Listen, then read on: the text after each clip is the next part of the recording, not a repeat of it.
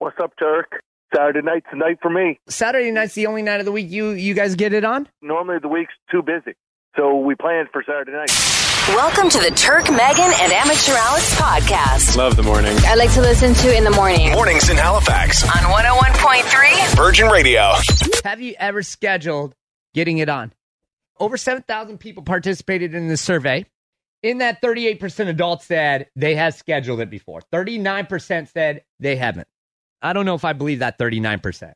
And I don't think there's anything wrong with that. It doesn't sound like some people might think, oh, if you have to schedule, it's probably boring and mundane. But that's just their way of life sometimes, whether it's a little sneaky rendezvous, whether it's because that's your one night off that week, whatever. I think it's completely normal for people who are in a relationship, right? When you're a single person, you go out and you're just hoping it's going to happen, right? Like you can't really schedule that. I schedule some stuff. You got schedule some peeps. meetups, but you don't know necessarily if it's going to happen or not, right? Like you're still kind of hoping, like, oh, maybe I'll get lucky tonight.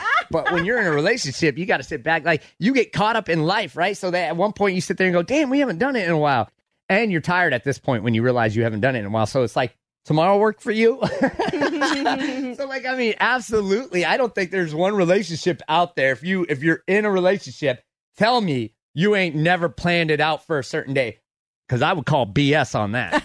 I'd call BS on that real quick. I do it all the time. You know, and spontaneous happens all the time, too.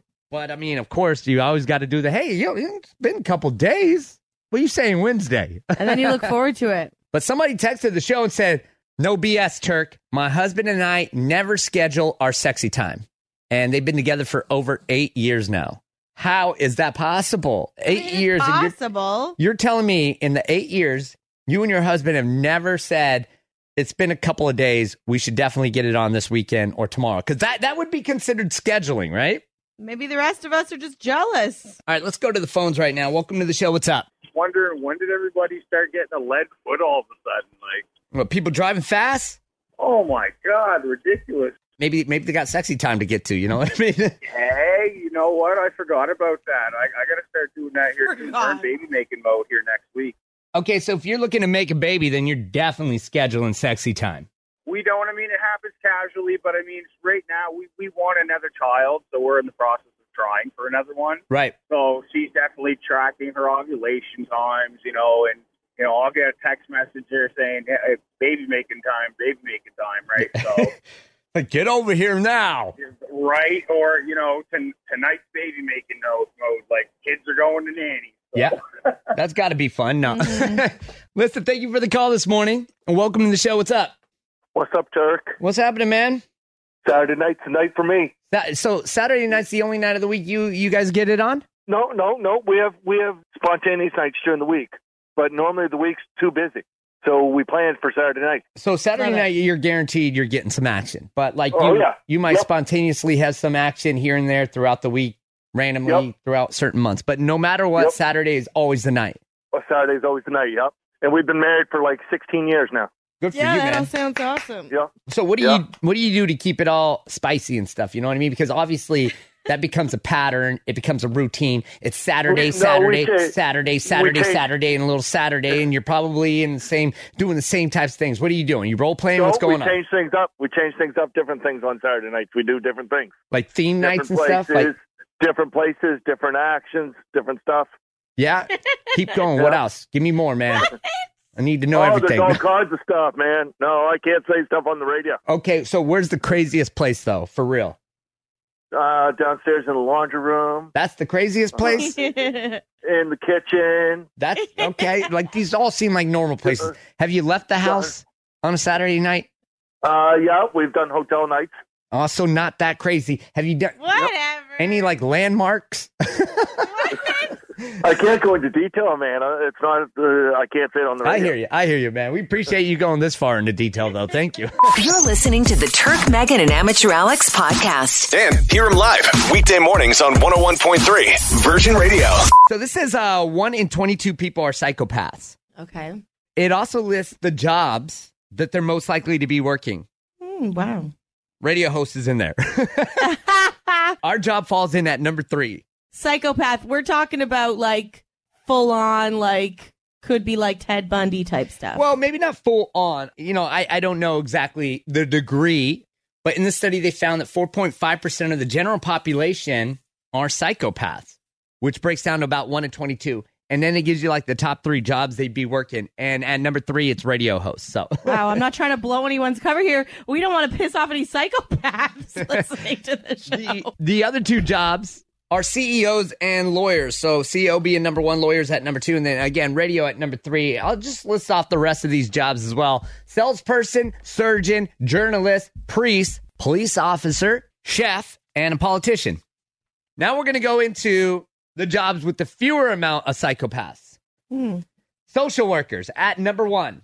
Nurses, therapists, craftsmen, stylists, charity workers, teachers, artists, physicians, and accountants. These are a lot of caring and compassionate jobs and things like that. I feel like with the list, the side of the list that was saying there are more psychopaths according to the study, a lot of those gigs, think radio, think CEO, think lawyer, a lot of maybe like more egotistical tendencies, you know what I mean? Out for number 1 type tendencies, as opposed to that was more humanitarian and compassionate jobs. What about the salesperson? They're psychopaths apparently too. I think you gotta be egotistical to be a salesperson. I mean, you gotta be good at making crap up sometimes. I think about the old 1980s car salesman now. This is the Virgin Mornings Podcast with Turk, Megan, and Amateur Alex. Also heard live on 101.3 Virgin Radio. Okay, so how many times do you shower a day? And I'm sure by tonight or at some point today when you get in the shower, you're going to be thinking about this conversation because it's what happened to me yesterday. I couldn't help it after our shower conversation yesterday.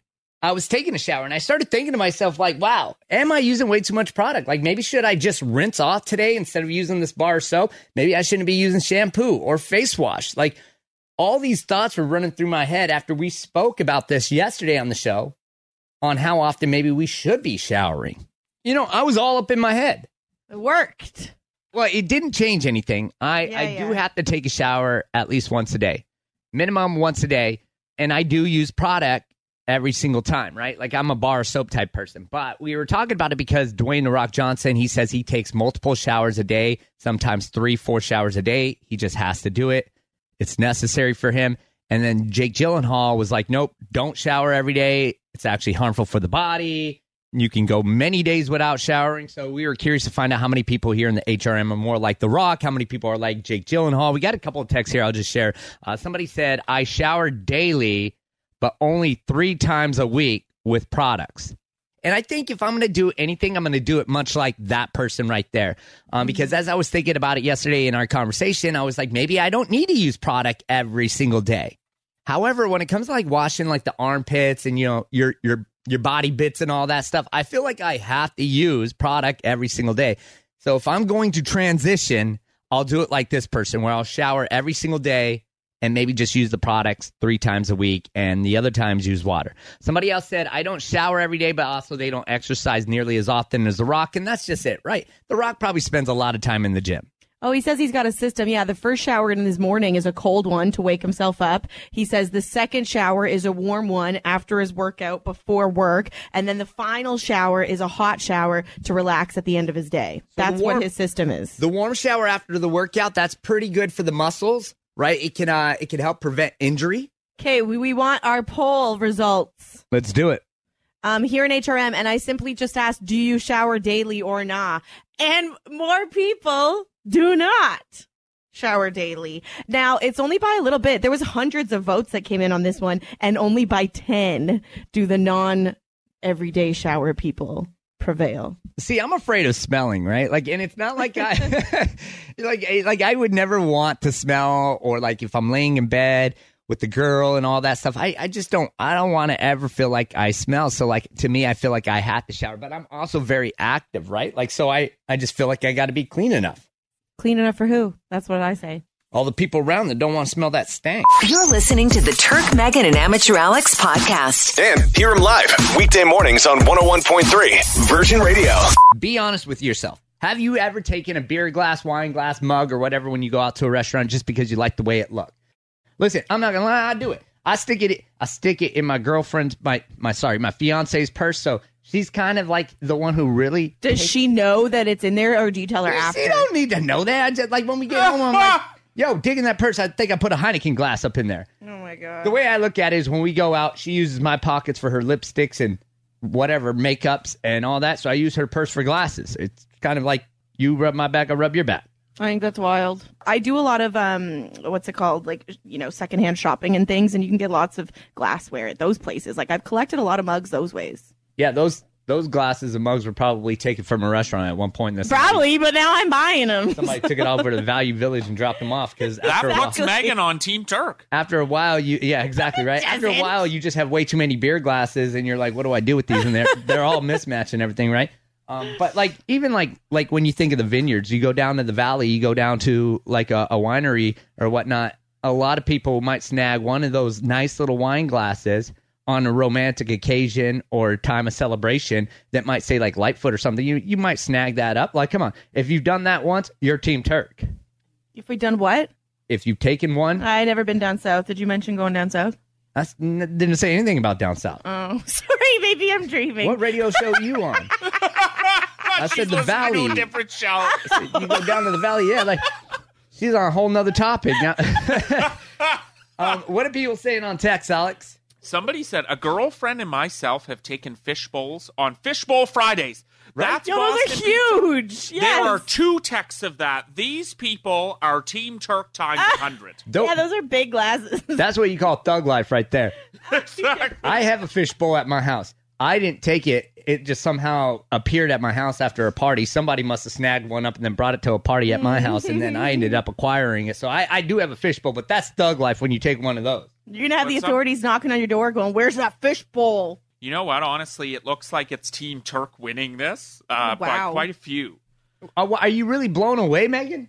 I am kind of, actually. It's like, okay, it's not like we're all out there stealing glasses every single day, but like I feel like the majority of people listening have snagged one at least. No, I know, but I'm just thinking, like, whatever, do what you do. But I'm just like, because if you're taking one and then someone else is taking one, so the same spot could get hit up a bunch, and it's like that costs them a lot of money. I do think this text wraps it up nicely. It says every restaurant owner in the HRM's now going to tell Turk and his fiance that they can't be served.